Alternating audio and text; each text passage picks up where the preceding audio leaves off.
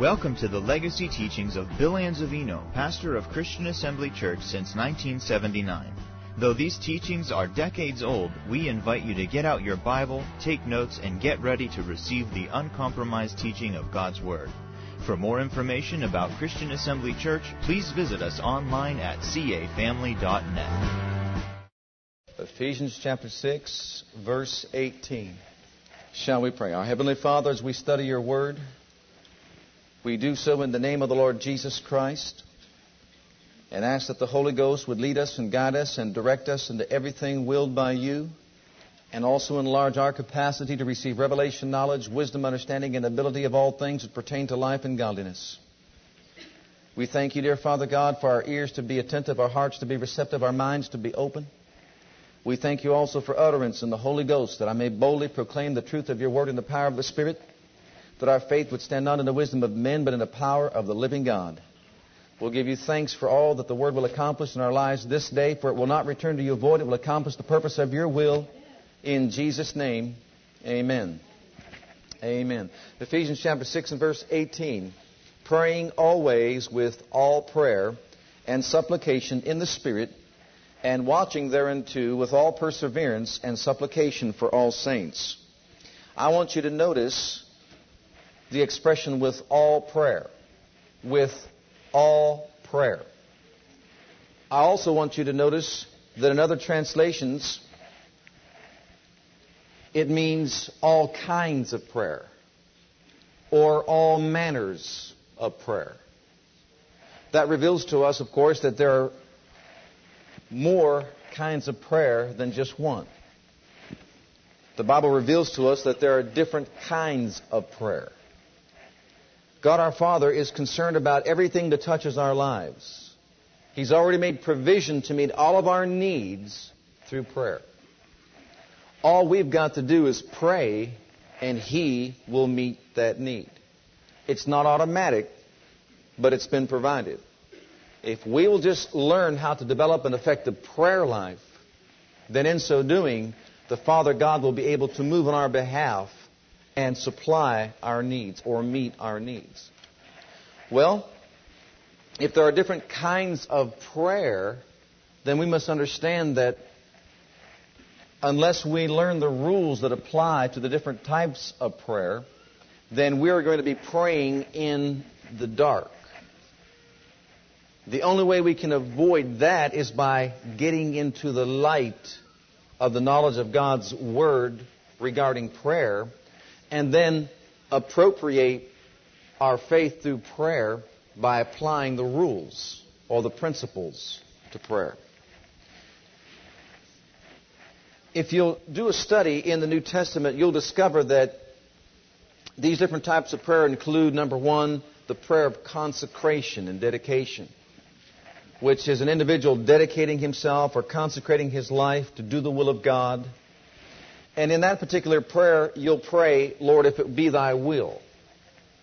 If it be thy will for me to go to South Africa or to go to China or wherever, then Lord, I will go. If it's not your will, of course, then I will not go. James said it this way: we shouldn't just say we're going to do this and we're going to do that. What we should say, Lord, if it's thy will, we'll go here and do this and we'll go here and do that, or whatever.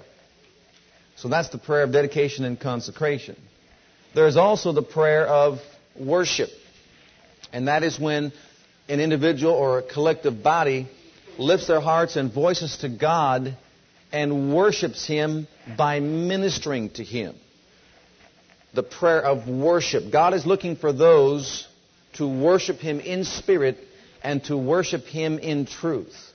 That is a type of prayer. It's the highest type of prayer. The prayer of worship and praise. Worshiping, magnifying, exalting the Father God. It's not just singing songs, but it is the expression of the heart, making connection in the spirit realm with God the Father. Our spirit contacting His spirit through worship and praise, and the result being reality. God inhabits the praises of His people.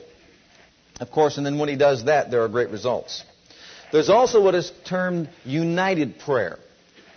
At 5 o'clock, we're going to meet here in the church, and we're going to have united prayer. Everyone joining forces together, joining our faith lives together to lift our voices up to the Father God in one accord. And I like that. We all may be saying different things or saying things differently, but the Father hears it one way. To Him, it's one heart, one mind, one accord in petitioning Him to do this or do that, or even in just thanksgiving and all that. But that's united prayer. You also discover there is the prayer of agreement. Jesus said, if two of us on earth would agree as touching anything that they shall ask, it shall be done for them by my Father which is in heaven. Now notice the rule that applies to that. You have to be on earth. You can't be on Mars. You have to be on earth. Two on earth would agree as touching anything that they shall ask. But there are certain rules that apply to that. Also, you'll find that there's the prayer of intercession, which means petitioning the Father or going to the Father's throne room on the behalf of someone else. Someone is not praying for himself or herself, and so you go and stand the gap between the two and you pray for that person. That's intercessory prayer. There's also the prayer of petition, or what we call the prayer of faith, and closely connected with that is the prayer of commitment. And this morning I want to talk to us about the prayer of faith, or the prayer of petition, either one is fine, and somewhat talk about the prayer of commitment. So if you'll turn with me in your Bibles to James, the 5th chapter, let's read verses 14 and 15 and see what it says about the prayer of faith. The prayer of faith, or the prayer of petition, is what we want to talk about this morning. James 5:14 says, is any sick among you? Let him call for the elders of the church, and let them pray over him, anointing him with oil in the name of the Lord. And everybody underline this in your Bible, highlight it, circle it, underscore it, any way you want to do it is fine with me. And the prayer of faith shall save the sick. Notice, the prayer of faith shall save the sick. Now the word save there in the Greek is sozo. S-O-Z-O. And what it means is to deliver, to heal, to preserve, to make whole, to protect. It's the same word that's translated whole or made whole in Mark 5:34 when Jesus told the woman with the issue of blood, daughter, thy faith hath made thee whole. Go in peace and be whole of thy plague. Heal of thy plague. So she was made whole. So really when it says save the sick, what it means is to make whole the sick, or to heal the sick, or to deliver the sick. It's the same word. She was made whole means she was well. She was made healthy. So the prayer of faith is what saves or heals the sick. Notice it's the prayer of faith that saves the sick. It's not prayer that saves the sick.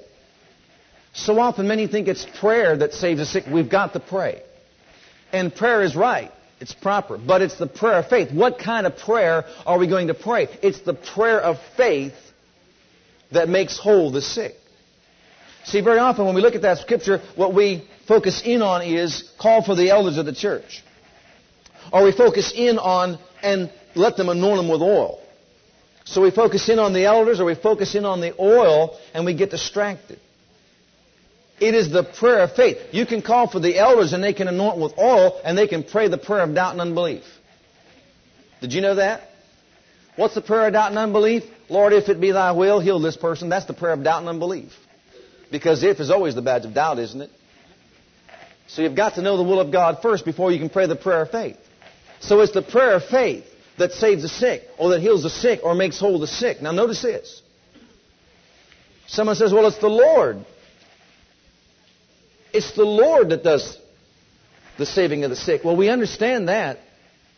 And God's already done something about the sick when He sent Jesus to the cross of Calvary and laid upon Him all the sickness and disease of the world. It says the Lord will raise Him up, but it's the prayer of faith that heals the sick. See, God set things in motion already.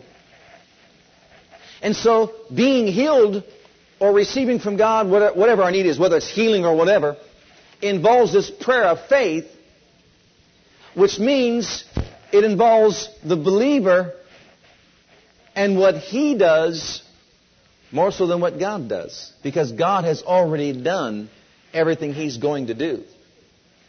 If we don't pray the prayer of faith, see, then the result is there's no healing for the sick. Even though God provided it. Even though the need's already been met in His eye.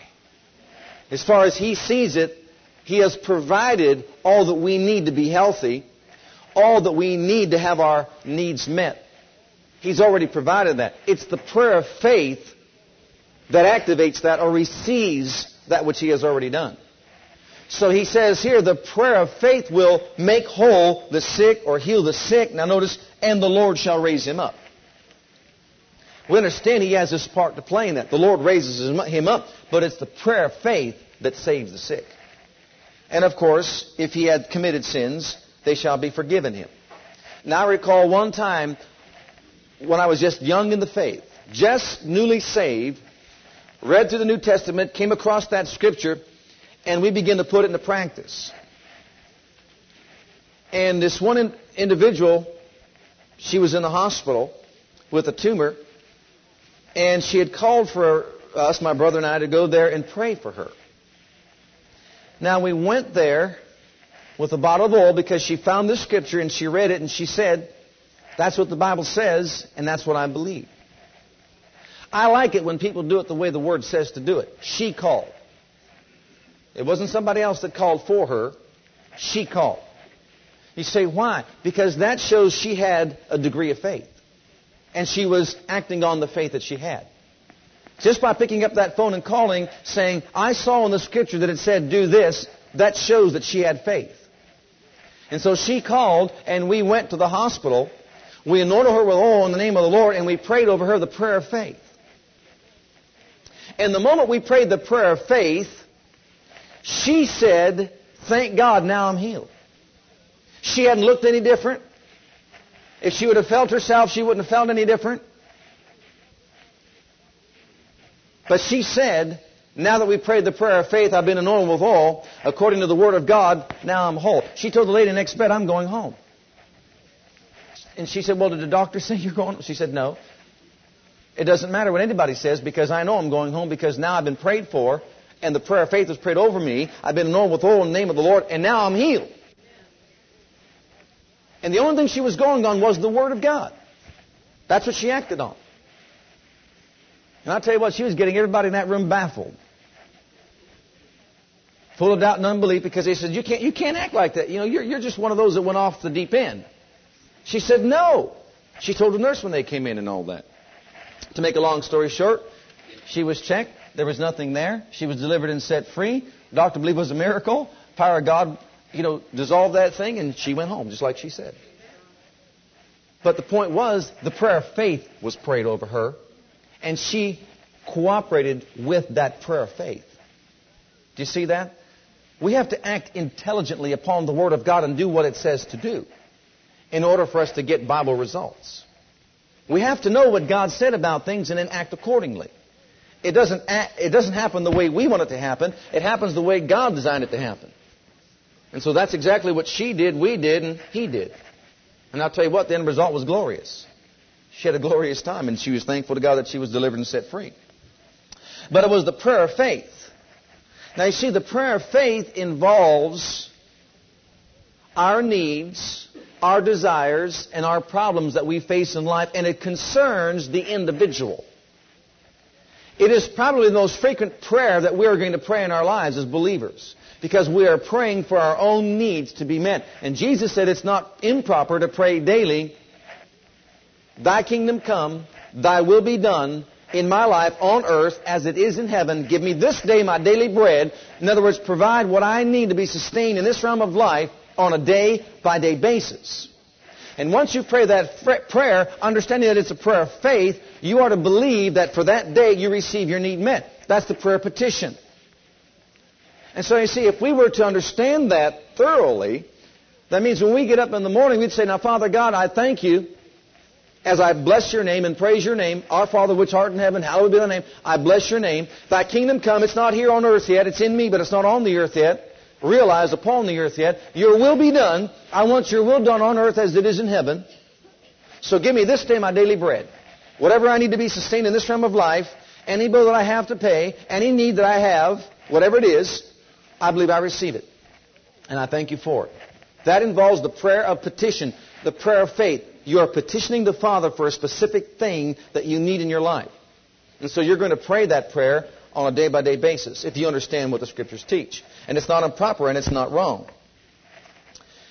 Well, I want to show you the connection between prayer and faith, and I want to make a statement I think many of us know, but some of us don't know. So for those of you that do know it, thank God you're going to hear it again. Amen. Those of you that don't know it, thank God you'll be blessed by hearing it and you receive insight. Faith makes prayer work. Faith makes prayer work. Everybody say that with me. Faith makes prayer work. See, praying alone is not enough. He said, pray the prayer of faith. Notice the connection between prayer and faith. And let's look at some other scriptures that will reinforce that statement. In James chapter 1, since you're in James, look at verse 6. James chapter 1 and verse 6. But let him ask in faith. Let him ask. Ask implies prayer, doesn't it? Let him ask or petition the Father in prayer. Let him ask, which is prayer. You might want to make note of that. In faith. Notice the connection between prayer and faith. Let him ask or petition the Father in what is called faith. Why? Well, because he that wavereth is like the wave of the sea, driven with the wind and tossed. For let not that man think he shall receive anything of the Lord. And verse 8 says, for a double-minded man is unstable in all of his ways. Notice the connection. Ask prayer in faith. Why? Because if you waver, you're unstable, and let not that man even think he shall receive. It's not a matter of God giving. It's a matter of receiving. If I put something right over here on the altar and I say, here's a $5 bill, it's for you, and call your name out, and I set it right there and I say, that is yours. It's no longer a matter of giving. It is a matter of receiving.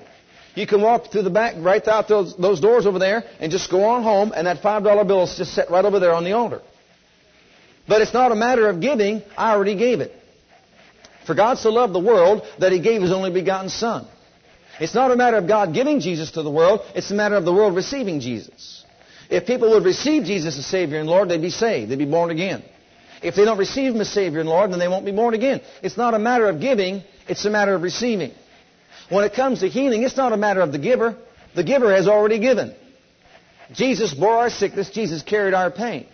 When it comes to providing our financial needs, the giver has already given. Every good and perfect gift comes from above, from the Father of lights, cometh down from the Father of lights, with whom there is no variableness, neither shadow of turning. God never changes. He has given all things. How shall He not with Him freely also give us all things? So it's not a matter of the giver. It's a matter of receiving what has been given. And that's why we should major on this subject called faith. Because, beloved, without this understanding of faith and how to receive from God, God has given us a storehouse of blessings, but the majority of God's people are not cashing in on the benefits. Why? Because they've not yet learned how to receive that which has been given. The thing that prevents one from being born again is faith. Think about it.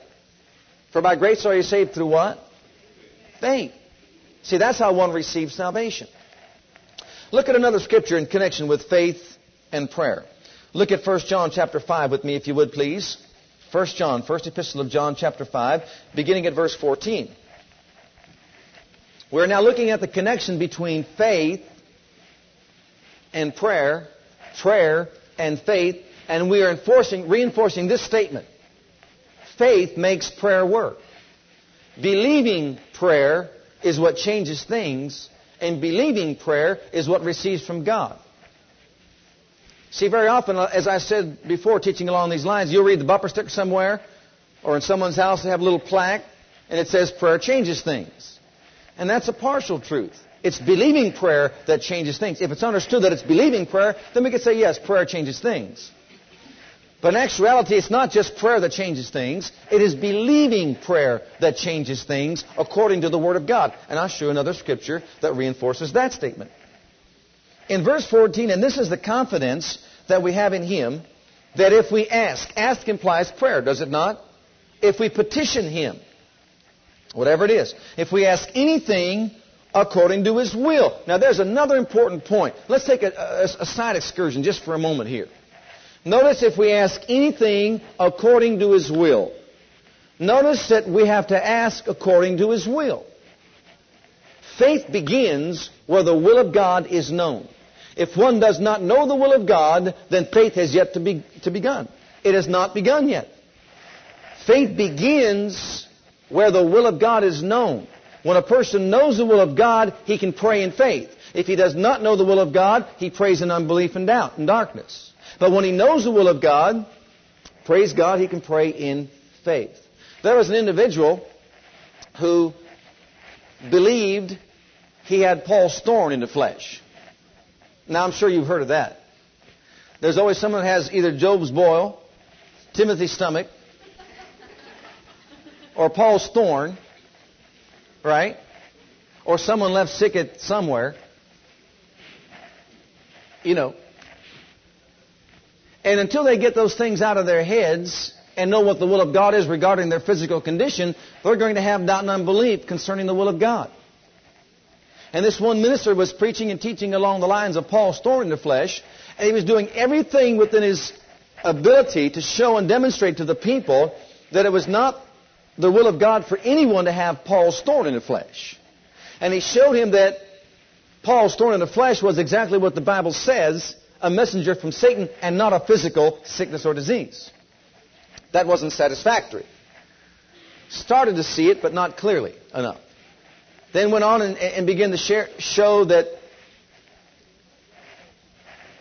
if Paul had a physical sickness or physical disease in his physical body, then to do the things that he did that required strength would be an absolute impossibility. To go the places that he went, to do all the teachings that he taught, to cover the territory that he covered, you couldn't possibly do in a weakened physical condition. And just went on teaching all the different aspects of Paul's thorn in the flesh, and finally concluded it by saying this: well, look, for the rest of you out there, if you're having a hard time understanding what the will of God is, you think you have Paul's thorn in the flesh, you don't qualify. You can always get people with that one. You don't qualify. Why don't I qualify? Because the Bible says that Paul had an abundance of revelations. And because of the abundance of revelations that he had, there was given unto him a thorn in the flesh, a messenger of Satan sent to buffet him. So if you have had all this abundance of revelations in your life, then you qualify. And the fellow stood up. He had a problem in his body. And as he was standing up there, said, well, he thought about it and said, fine, I just don't qualify. I don't qualify. I thought all this time I had Paul's thorn in the flesh. I don't qualify because I've not had all this abundance of revelations in my life.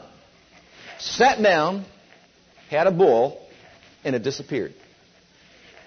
What had to take place inside the man's heart was he had to know the will of God regarding healing. He had to know that it was not Paul's thorn that he had. It was not Job's boils that he had. He had an attack of the enemy in his physical body that the power of God was capable of meeting that need. But until he removed the badge of doubt from his heart and mind, he was not receiving from God. Once that was removed and he asked in faith, believing because it was the will of God for his life. See, this is the confidence that we have in Him. If we ask anything according to God's will. So it's important to find out the will of God first, then you can ask in faith. If you don't know the will of God, you can't ask in faith. So he found out the will of God, and make a long story short, he was delivered and set free by the power of God.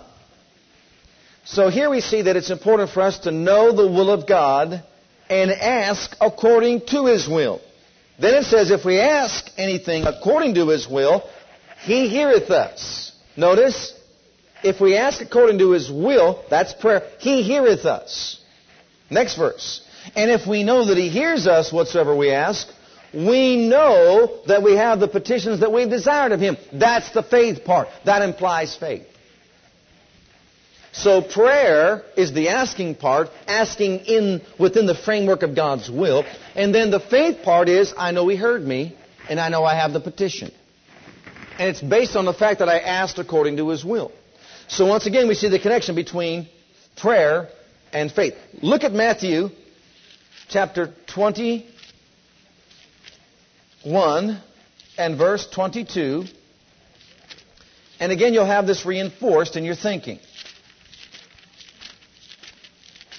Matthew 21, verse 22. In that scripture, Jesus says, and Jesus, as far as I'm concerned, was the greatest of all teachers and continues to be. And there isn't anybody that knows more about faith and prayer than Jesus. Can you say amen to that? Can you agree to that? And if He knows all about it, then I'm going to listen to what He has to say about it. I'm going to believe the way He taught it. Jesus said in Matthew 22:21, and all things whatsoever ye shall ask in prayer, doubting, you shall receive. You awake out there? I better hear some oh my's. No, He didn't say doubting, did He? He says, all things whatsoever ye shall ask in prayer, what's the next word? See, prayer doesn't work alone. You're not going to find anywhere in the Bible that prayer works alone. All things whatsoever ye shall ask in prayer, had He stopped right there and said, ye shall receive, we all would be blessed. But He didn't stop there. He said, believing. It's believing prayer that gets results. It's believing prayer that changes things. All things whatsoever ye shall ask in prayer, and then believing is the faith part. Ye shall receive. Wouldn't that imply if you don't believe you won't receive? We don't even have to imply it, do we? Because James said ask in faith, nothing wavering. Why? Because let not that man think he shall receive anything. Notice the key. Let him ask in faith, believing. Why? Let not that man even think he shall receive anything from the Lord. For a double-minded man is unstable in all of his ways. So what we believe then, beloved, is important, isn't it? Well, let's look at another scripture. I know this one is unfamiliar to all of you. Mark 11:24. This you have a hard time with, I'm sure. After Jesus taught about faith in verses 24 and 25, or 23 and 24 rather, 22 and 23 and then 24 and 25, He said, therefore I say unto you, based on the law of faith, therefore I say unto you, what things soever you desire. Now notice the expression, when ye pray. When you pray. Whatever you desire. When you pray. Whatever it is that you desire. Knowing the will of God. Praying in the will of God. Whatever it is that you desire. When you pray. Now He tells us what to believe. See, Matthew 21:22, He said, all things whatsoever you shall ask in prayer, believing, you shall receive. But here He tells us what to believe. You know that after you pray, you can believe different things. I can believe different things. Here He says what to believe. Whatever you desire when you pray, believe ye receive them, and ye shall have them. First believe ye receive them. That's what we are to believe. Then ye shall have them. So notice pray or prayer and faith. Praying is asking, petitioning the Father, whatever it is I need. And then after praying, believe. But He tells us here what to believe. Believe, you receive them, and you shall have them. Now take note. If all we've done is submitted ourselves to the first part of what the New Testament teaches about prayer and faith, or the prayer of faith and the prayer of petition, if all we've done is submitted ourselves to the first part, then we're only operating in half of the prayer of faith. And you know that's why many fail to receive from God? You say, what do you mean by that? Well, you asked in prayer, but didn't believe you received. And if you didn't believe you received, you only acted on half of the prayer of faith. The other half was not acted upon. Or we can say it this way. The other half was acted upon improperly. Because you're going to believe something after you pray. I remember one time after praying for an individual. Well, as a matter of fact, let me go to another case. Here was an individual that in conversation said to me, we have prayed and we believe that God is going to, and then said what the need was. We have prayed, my wife and I have prayed, and we believe, notice the word believe, that God is going to give us whatever it was they asked Him for. Notice the word believe. Whatever you desire when you pray, believe you receive them. Jesus did not say, believe you're going to receive them. After praying, if you believe, check up on yourself. I've had people say to me all the time, well, I prayed about it and God's going to. Going to is always pointing to the future. Going to is looking down into the future. It's called hope, and it has no reality to it. Faith takes the unrealities of hope out of the future and brings them into the now, this realm of reality. God going to do something is not faith. That would be the prayer of hope. We're talking about the prayer of faith, the prayer that receives something from God, according to His rules, His instructions. So if you have prayed for something, you said, Father, I ask you for this like this individual did, and then in the next breath you're telling people, well, I've prayed about it, and I believe that God is going to, that's wrong. You've acted properly on the first part of the prayer of faith, but improperly on the second part of the prayer of faith, and that improper action will nullify the effects of your praying. It's believing prayer. Believing the right thing. So this person believed that God was going to. And my wife and I just drove away and I said, honey, they're not going to receive what they want from God. I said, did you hear that statement that he had made after he said we prayed about it and God is going to? I said, that's future tense. That's nullifying the effects of their praying. And so that we just watched and observed and they did not receive from God. Then finally we sat down, had a pretty long talk for quite a while. And after we did, we got some things jumbled around, put in a proper perspective. Then acted upon the same scriptures, believed they received instead of believed that God was going to give. And you know what? They got it. They got it just like that. I always illustrate that by using this particular lady, God bless her. She said, I've been praying for 15 years for God to heal my hands of arthritis. 15 years. I said, dear Lord, after 15 years of praying for that, I'm thinking something is wrong here. Because healing belongs to you, and if you haven't received it in 15 years, something is definitely wrong. She says, well, can you help? I says, well, I hope so. I believe so from the Word of God, if you listen to what the Word of God has to say. And I said to her, have you ever read Mark 11:23 and 24? Well, she says, I know they're in there. Most people know that they're in there. I said, but have you read it thoroughly? Have you read it through and studied it? I said, when you pray, what do you believe? She says, well, I believe God's going to do it. Oh, that sounds good. And you don't want to put anybody down, and you don't teach us to put anybody down. Thank God we should all have teachable spirits and want to be blessed. And have more revelation and more light and walk in the light of God's Word. And so I said, well, that's the problem right there. See, you can pinpoint people. You can pinpoint things. Just like a doctor. A spiritual doctor can pinpoint things also. And so as you listen, you can hear. Find out whether believing is off or wrong. And I said to her, now listen, Mark 11:23 and 24 reveal the law of faith and the prayer of faith. You're not supposed to believe that God's going to do anything for you after you pray. Jesus told you to believe you receive it. Then you'll have it. She looked at me and said, I'll go home and read over those scriptures. And she did. Next time I saw her, I said, well, what happened? She said, 15 years I'm praying with no results. I went home, read Mark 11:24, 23 and 24, put them together, asked God this time and said, I believe I received it. All the pain is gone. I can play the piano better than ever. She received it in one day what she couldn't get in 15 years of praying. Say with me, believing prayer changes things. See the difference? A little bit of teaching does a whole lot of good. Amen? Absolutely. Well, now the next thing that I hear people say after prayer is this. Well, I prayed, but I didn't get anything. I've had it even to this extreme. I'm here at the altar. Why? I want you to pray for me. Why?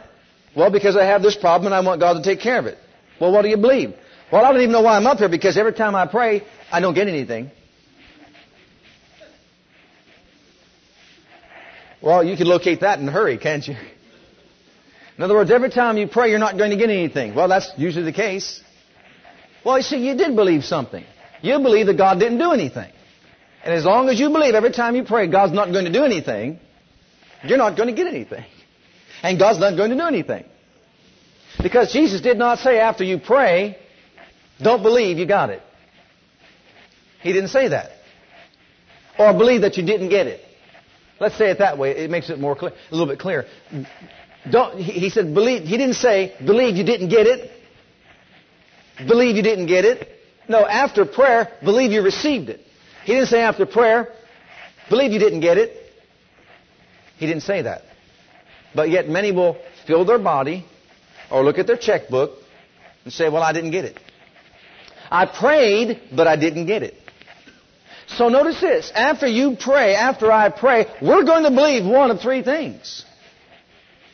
I either believe I didn't get it, or I believe I'm going to get it, and those are both wrong, or I believe I receive.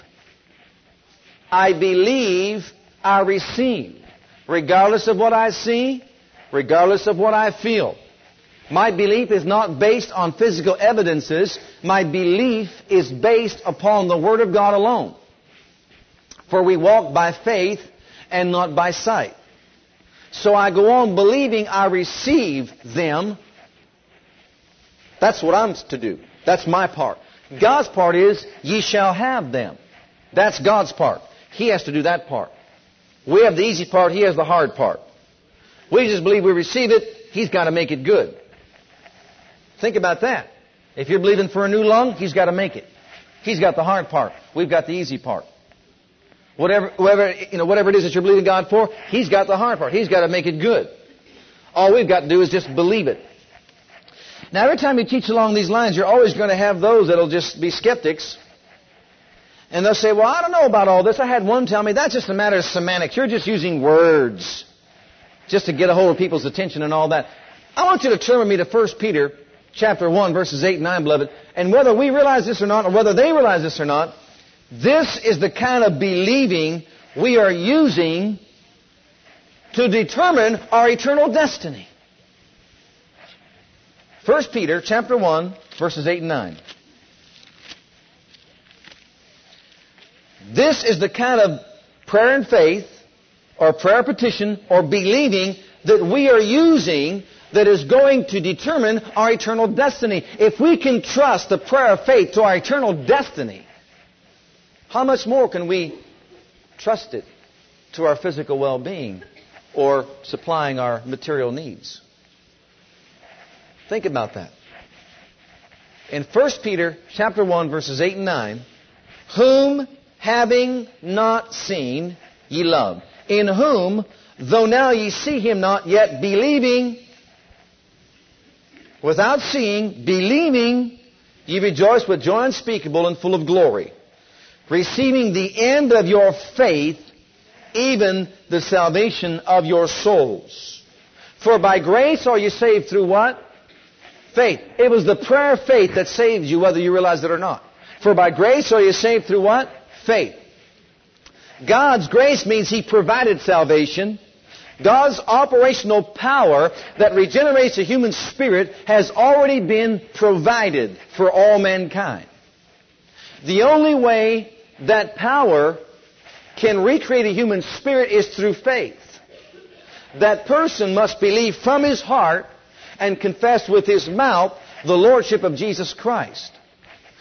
What saith it? Romans 10:8 says, the word is nigh thee, even in thy mouth and in thy heart. That is the word of faith that we preach.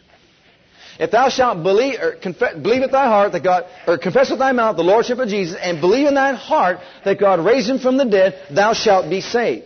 For with the heart man believeth unto right standing with God, and with the mouth confession is made unto salvation. That means the moment you said, Lord Jesus, I open up my heart, I receive you as my Savior and Lord, He came in by faith. Recreated your spirit, you became a child of God. And from that day to this, you say, I believe I'm a child of God. I've been born of the Spirit. I've been washed in the blood, and I thank God that I have eternal life. Not that I'm going to get eternal life. I have eternal life. You have eternal life right now. So in other words, you're basing the fact that you're regenerated, that heaven is your home, that you have eternal life on the prayer of faith. You believe you received. Having not seen Him, you believe you received Him. And you love Him, and you have joy unspeakable inside you that's full of glory. And even though tomorrow you may get up on a Monday and not feel saved, your salvation is not based on how you feel. It is based on the Word of God alone. And the next day that you get up, you may not feel saved, but you'll say, thank God, I opened up my heart to Jesus Christ. I've accepted Him in as my Savior and Lord. I am born again, washed in the blood, regardless of how I feel. So in other words, your salvation is not based on your feelings. You're walking by faith, not by sight or feeling. When it comes to all the other benefits of God, whether it's healing, it's the prayer of faith. Whether it's receiving the Holy Ghost, it's by faith. A miracle. He that worketh miracles among you, does He do it by the works of the law or by the hearing of faith? And the answer is by the hearing of faith. The Bible says that we might receive the promise of the Spirit through what? Faith. See, no matter what it is that we ask God for, when it comes to our personal, individual lives, it comes by the way of faith. So I've got to believe from my heart and say with my mouth that I have received before I ever see it. And that's called faith. And that's the faith that will usher us into our eternal destiny in the presence of God Almighty. If it will do that, it'll do other things for us also. Now, the Bible says faith is the substance of things hoped for. In Hebrews 11:1, the evidence of things not seen. It is the substance. The word substance means it is the ultimate reality that underlies every outward manifestation or change. It is the ultimate reality that underlies every outward manifestation or change. Faith is the ultimate reality that underlies the things that we see in this realm of life, in other words. You see that tree out there, how did it get there? You say, well, someone planted a seed. Yes, but where did the first tree come from? God spoke it into being through the word of faith. By faith we understand the worlds were framed by the Word of God, so that the things that are seen were not made of things that do appear. The things that we see in this realm of life were brought into this realm of reality. How? By the word of faith. And in Hebrews also we are told He upholds all things by the word of His power. Now faith then is just taking what God said, His word, putting it inside the heart of a man, digesting it until it becomes a reality, and the man is confident that it is the will of God for his life. Once he gets that confidence inside him, he will proclaim it with his mouth, speak it out boldly, and grab a hold of it by faith. Believing prayer then will change things. What changed things in your spirit when you got born again? Believing prayer. Do you see that? All things whatsoever you shall ask in prayer, believing, ye shall receive. Let me give another example of that. How many of you remember the Roman centurion? Remember him? When Jesus entered Capernaum, a centurion came to him beseeching him, saying, Lord, if thou wilt not, my servant lie at home sick of the palsy. Remember he said that? And what did he say? Jesus said, I will come and heal him. What did the man say? No, not so, Lord. I'm not worthy that you should come under my roof. Speak the word only, and my servant will be healed. Jesus, when he heard it, marveled, turned to him, followed him, and said, I've not seen such great faith in all of Israel. Many shall come from the east and west and sit down with Abraham, Isaac, and Jacob, and that the children of the kingdom be cast out of darkness. Listen. And he said to the centurion, he said to that man, go thy way as thou hast... What's the next word? Did he say as thou hast prayed? No. He said as thou hast believed, so be it done. You cannot take proper believing away from prayer. All things whatsoever you shall ask in prayer, believing. The men believed the right thing. Jesus said in Mark 9:23, all things are possible to him that what? Not prayeth, but to him that what? Believeth. We believe from the heart unto salvation. Which means, that word there means completeness, wholeness, preservation, soundness. We believe from the heart unto all these different things. That's called faith. We pray and ask, knowing it's the will of God, then we believe we have it. And then God says, you'll get it. There's a time factor there. Do you see that? Remember we said last week, if Jonah would have received his instant manifestation of what he was praying about, he would have had a long swim to shore. Think about that. But thank God, while he was praising God for the answer, without seeing it, he had a ride to shore. And when the time was right, he got off board. Vomited out, and there he was. Very often, we thank God for instant miracles, don't get me wrong. But just because one did not receive an instant miracle does not mean that God's not at work in the situation. This prayer of faith has to be understood by the individual if we are going to receive the benefits that God has provided for us. And we have to do it exactly the way God said do it. Now in Psalms 37, I want to tie these two in together. Psalm 37, look at verses 4 and 5 with me. If you would, please. And this will be our closing scripture. The prayer of commitment is in close connection with the prayer of faith or the prayer of petition.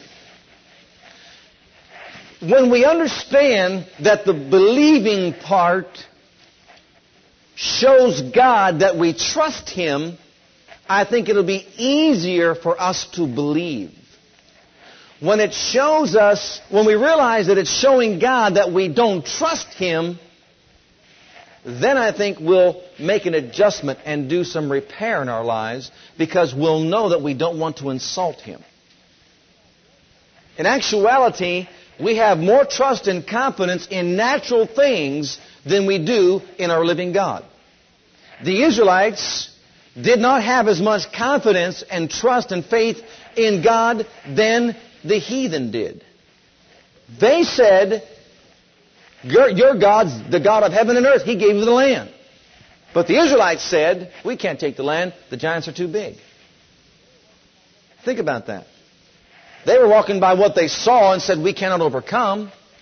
The others, they knew no matter how big they were, that God was bigger. They couldn't fight. There was no match. There were no match for the Israelites because of God. In Psalms 34, or 37 rather, verses 4 and 5, delight thyself also in the Lord, and He shall give thee the desires of thine heart. Notice, commit thy way unto the Lord. Underline that. That's the prayer part. You're going to pray and commit your way unto the Lord. But now notice the next part of that verse. Trust also in Him. Trust also in Him. Once you've committed your way to the Lord, it says then, trust in Him. There would be no need to trust in Him if the thing materialized automatically or instantly in this natural realm. Would there? But because not everything manifests itself instantly in this realm, there has to be an element of trust. We trust God with whatever we gave to Him. I'm going to read that from the Amplified Bible in verse 5. Commit your way to the Lord, and then roll and repose each care of your load on Him. Then trust, lean on, rely on, and be confident also in Him, and He will bring it to pass. Notice those steps. Prayer is turning the situation over to the Lord. You're asking Him for a divine favor. So you're rolling your care upon Him. Lord, I have this need in my body. I'm rolling this care over off on You. Lord, I have this financial situation. I'm rolling this care over off on You. I'm turning it over to You. Very often, we'll find ourselves on payday going to the bank. And when you go to that bank, you make a deposit of a certain amount of your money, let's say maybe for savings or to cover some checks that you're about to write out to pay some bills.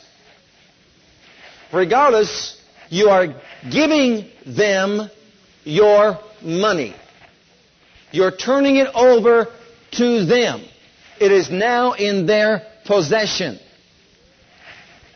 When we commit something to the Lord, we turn it over to Him. It now belongs to Him. It's no longer my problem. I give it to You. It belongs to You. I'm rolling this care on You.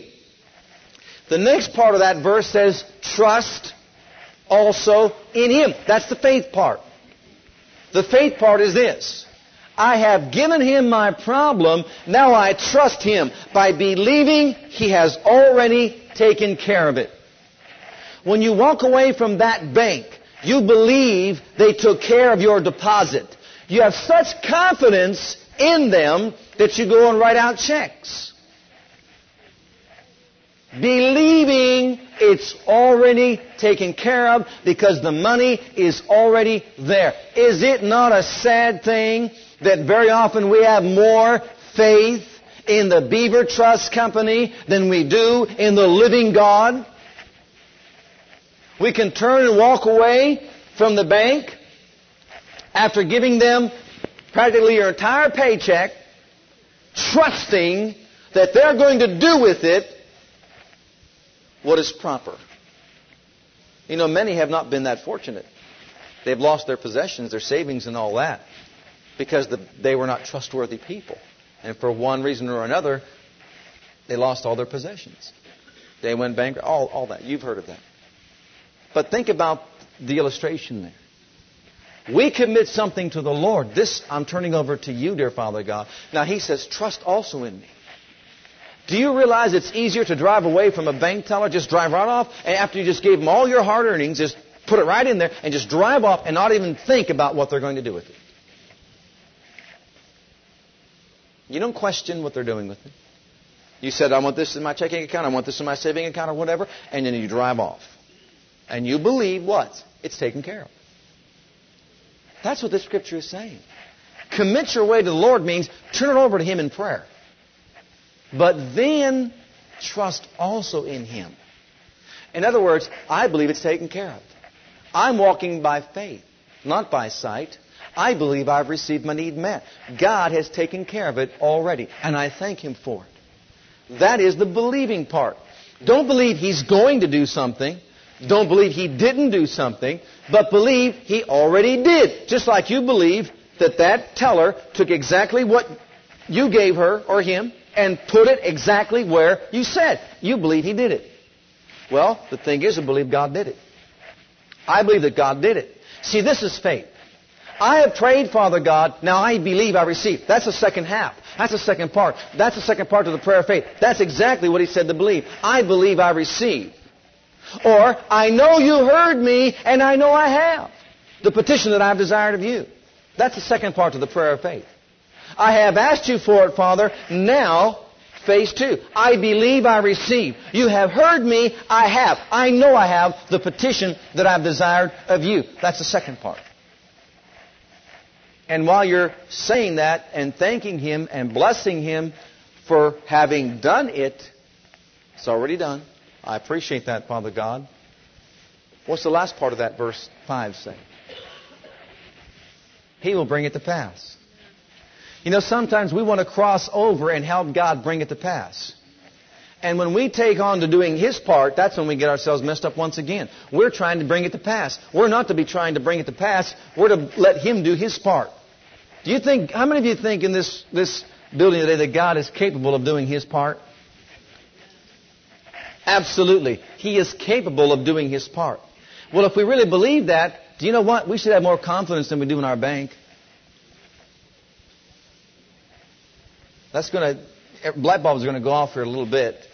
We should have more confidence in Him than we do in our bank.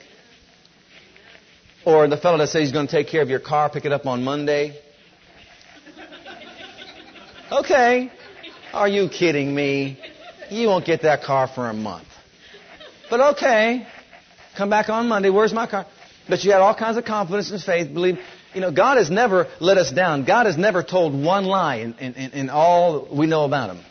Not once. There's really no foundation for us to believe that God would not fulfill His word. Because He has never once lied. He said, you do that, you will have it. And all things whatsoever you shall ask in prayer, believing, you shall receive. That's not a lie. God said it. He meant it. Now, I want to close by sharing with you. It's been a long time, but the Lord is speaking to my heart about sharing these things once again. For those of you that have heard it, that's okay. But for those of you that have not, just listen again carefully. When we first got saved, we started learning about the Word of faith. I came out of a denominational background that didn't really have much teaching along the lines of the Word of God, and I didn't know the things that God had said. And I began to study books about faith, Brother Hagin's teachings in particular about faith, and E.W. Kenyon's teachings about faith and how it operates, how it works, and the laws of faith and all that. And it became a blessing to our lives. But very shortly, it wasn't very long before we were faced with a crisis situation. Tragedy struck our home. I was teaching a Bible study in my father's basement. And as I was teaching that Bible study, along the lines of faith and healing and believing God, we sent all the children upstairs, and they went upstairs to, just to play like little children do, just run around and play. And we had someone who was competent up there to watch all the children.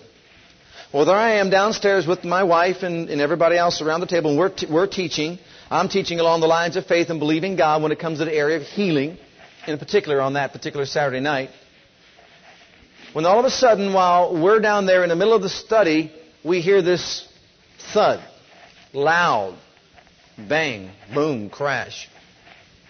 And we all got very quiet and concerned. When something like that happens, everything just seems to go in slow motion from that point on.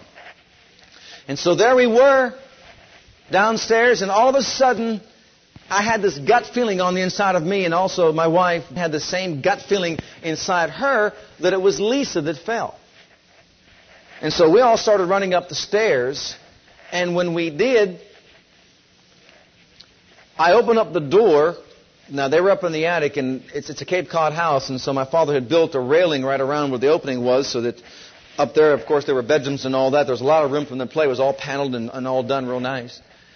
And there she was. There was Lisa lying at the bottom of the stairs. 10 feet, or it was 10-foot drop from the top to bottom. She did not fall, tumble down the stairs. It was straight, 10-foot drop, and she hit the steps below. And, of course, afterward we had inquired to find out how it had happened. And the girl that was watching them, the children, she was sitting on the railing herself, which she was old enough to do. But my daughter just felt that she was only 3.5 going on 4 years old at the time. She felt as though she would do the same thing. And so she crawled up there with her. And while the kids were running around, one bumped her and she went over backwards. Fell over backwards and just straight down. And she hit bottom. And when I opened up that door, we saw her condition. Her eye was cut right over here. It was just split open right on the side here. She could not stand up to walk. You can tell by the way she hit head first. I didn't know if she broke her neck. I didn't know if she broke her back. My brother said it looked like she had a bone sticking out of her back. When we stood her up to see if she could even stand, she couldn't stand. She collapsed to the floor. At that point, I picked her up in my arms and took her over into the living room and laid her down on the carpeting and said, let's pray. And we all laid hands on her and began to pray as hard and as fast as we could in other tongues in the Holy Ghost. I know there are those that will oppose this teaching on the Holy Ghost and speaking with other tongues. And it's first of all, its validity, but let alone its benefits to the body of Christ. But you know what? I thank God that I was at that time filled with the Holy Ghost. And I thank God that I spoke with other tongues.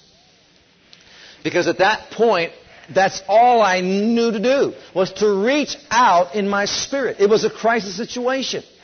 And we knew that it was tragedy there. We were facing whatever. We didn't know to what, depth or length. We didn't understand. But all we saw was there she was. She can't even walk. And blood is pouring out from her eye. And so we laid hands on her. And we began to pray with other tongues in the Holy Ghost as hard as we could and as fast as we could. I don't know how long it went on. Sometimes a minute seems like an hour and an hour seems like a minute. At that point, I just, in my spirit, these words just kind of flowed out of me. I stopped in tongues and said, thank God. Now, according to Mark 11:24, I believe she is healed. And that stopped everybody's praying. Proceeded to stand up and said, well, thank God, now that she's healed, let's go finish the Bible study.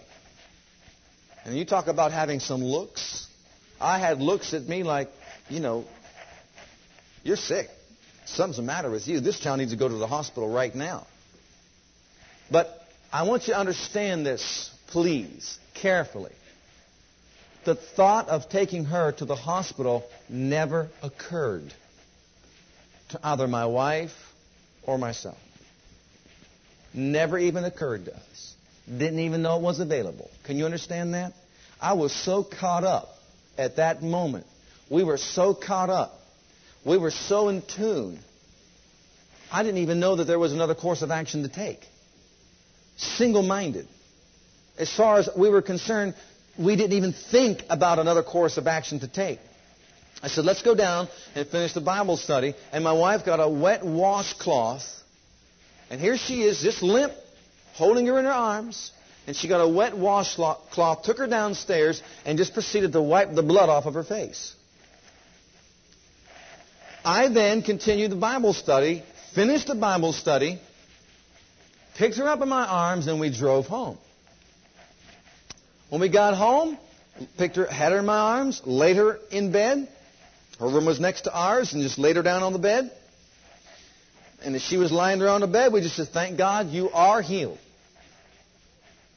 Faith is always in the past tense and present tense. It's in the now. It's never in the future. Make note of that, beloved. It's always in the past tense and present tense, never future. Future is always hope. That's why we have a blessed hope that Jesus is coming someday. We can't change that with faith. He's coming. That's a hope that we have. We cannot receive that by faith. It's impossible. In God's timetable, that's a future event that will take place. It's called the believer's hope. But faith is different. It involves the past, what Jesus has done for us, and what He is doing right now. That's faith. I am is present tense, a child of God. I am born of the Spirit. I was saved 14 years ago. I am saved now. That's still faith. So as she was lying there on the bed, we said, thank God she is healed. Thank God she is healed. You are healed. See, that's present tense. We prayed. He heard. You were healed. You are healed. And faith always stays in the past and present tense. Went to bed. You want to talk about a warfare? You want to talk about the good fight of faith? Fight the good fight of faith, the Bible said. I'm telling you, everything inside me wanted to jump out of bed and go in there because these thoughts came to my mind. You better go find out about your daughter. How do you know she's well? What if she dies in there? Oh, these thoughts were just coming to my mind. And at one point, you almost found yourself jumping out of bed to go in the other room to find out how she was. But no, I just laid there in bed and said, you know what? God said in Mark 11:24, I'll tell you what, it pays to know what is written, beloved. It is written. And just took a hold of the Word of God and stayed with it. I believe she is healed. Therefore, there's no reason to go check anything. She is healed. Beloved, that was on a Saturday night. She awakened us in the morning by running into our bedroom, standing in front of the mirror, looking into it, saying, thank you, Jesus, you healed me. She's not even 4 years old yet. We never really had the time to teach her about believe you receive and you shall have. She stood there looking in that mirror saying, thank you, Jesus, you healed me. Now, beloved, can I share this with you? I hope you understand where I'm coming from. I went to church that Sunday morning, and I went to the body and says to the pastor, and I said, you know, brother, what I want you to do this morning is thank God with me for healing my daughter last night. And you know, when he went up to the pulpit, instead of doing that, he began to pray for her to get healed. And that's when it really hit me that most people don't understand how faith operates. He thought he had to pray for her to get healed. And I was saying, no, brother, you misunderstand. You misunderstood what I said. I didn't say pray for her to get healed. I said, she is healed. I said, would you just thank God with us, the whole body here? Just keep thanking the Father that she is healed. But see, they couldn't grasp that. They couldn't understand that kind of language. And it's no indictment against them. They weren't taught that. But I thought they were because I was just so newly saved. I thought everybody knew that. To make it short, once again, 3 days, she walked in front of that mirror. She woke up in the morning and she said, thank you, Jesus, you healed me. Now, you have to understand, the very next day, I mean to tell you, her eye, you could not see. This side of her face was not Lisa. This side of her face was Lisa. The other side was not Lisa. Who it was, I don't know. You could not recognize her.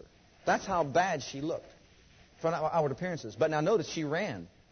She couldn't walk the night before, but she ran over to the mirror and she said, thank you, Jesus, you healed me. Then this here part of her eye was she never had a stitch. She never had any kind of attention whatsoever other than a wet washcloth that wiped off the blood. It just protruded. I mean, it was just like just a big ball there. Huge. And like I said, this side of her face was just black and blue and every other color you can imagine. And she wasn't even recognizable. We couldn't recognize her. The third day, she jumped into bed and she said, thank you, Jesus, you healed me. And she said, my wife said, that onto the bed sheets fell off this infected part of her, it was all infected. And she said, brand new skin was all underneath.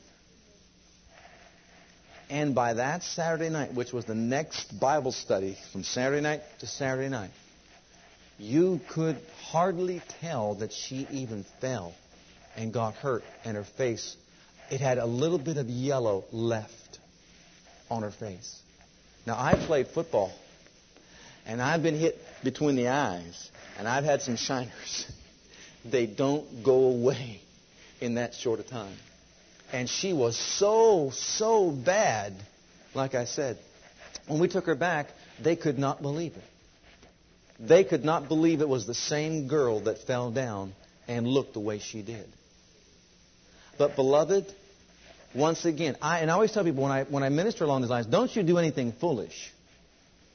Don't you act on someone else's faith. That's what we did at that moment of time. Now, to this day, I mean, you know, we've been challenged with this. Oh, I shared this with another group, and they said, oh, this was not God's miracle-working power and all that. But you couldn't convince me, because man cannot heal that way, that fast. It's impossible.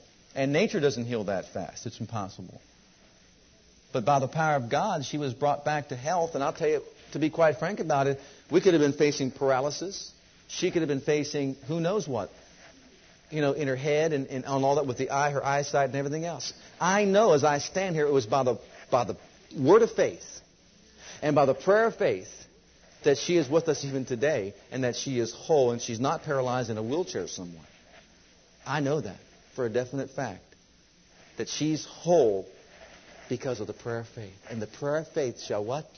Save the sick. Make whole the sick. The prayer of faith will do it. And beloved, I'll tell you what, we rejoice. We rejoice together knowing that because of the prayer of faith, our daughter is still with us. So you see, the prayer of faith is not pointing to the future.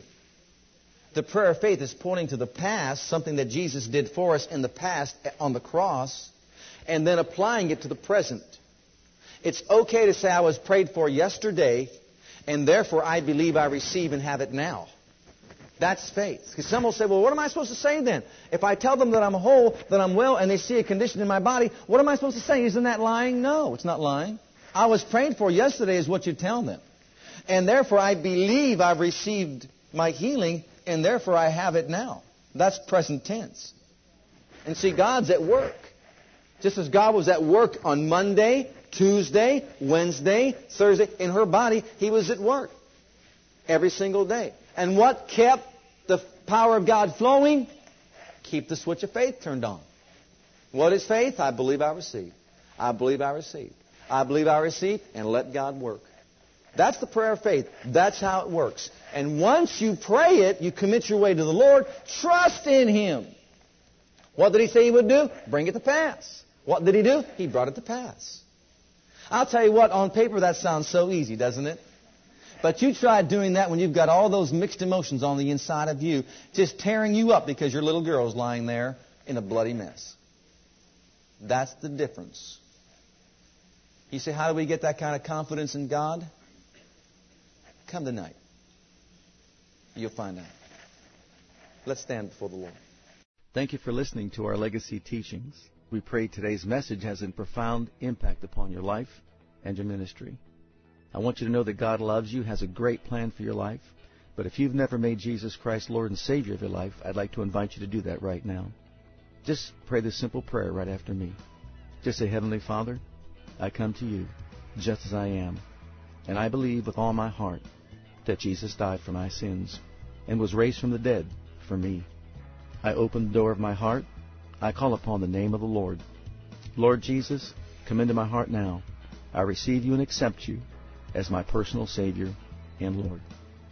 If you prayed that prayer with me, you're a child of God right now, and I encourage you to get into a good Bible-based church where you can learn to grow in your Christian faith and experience. God bless.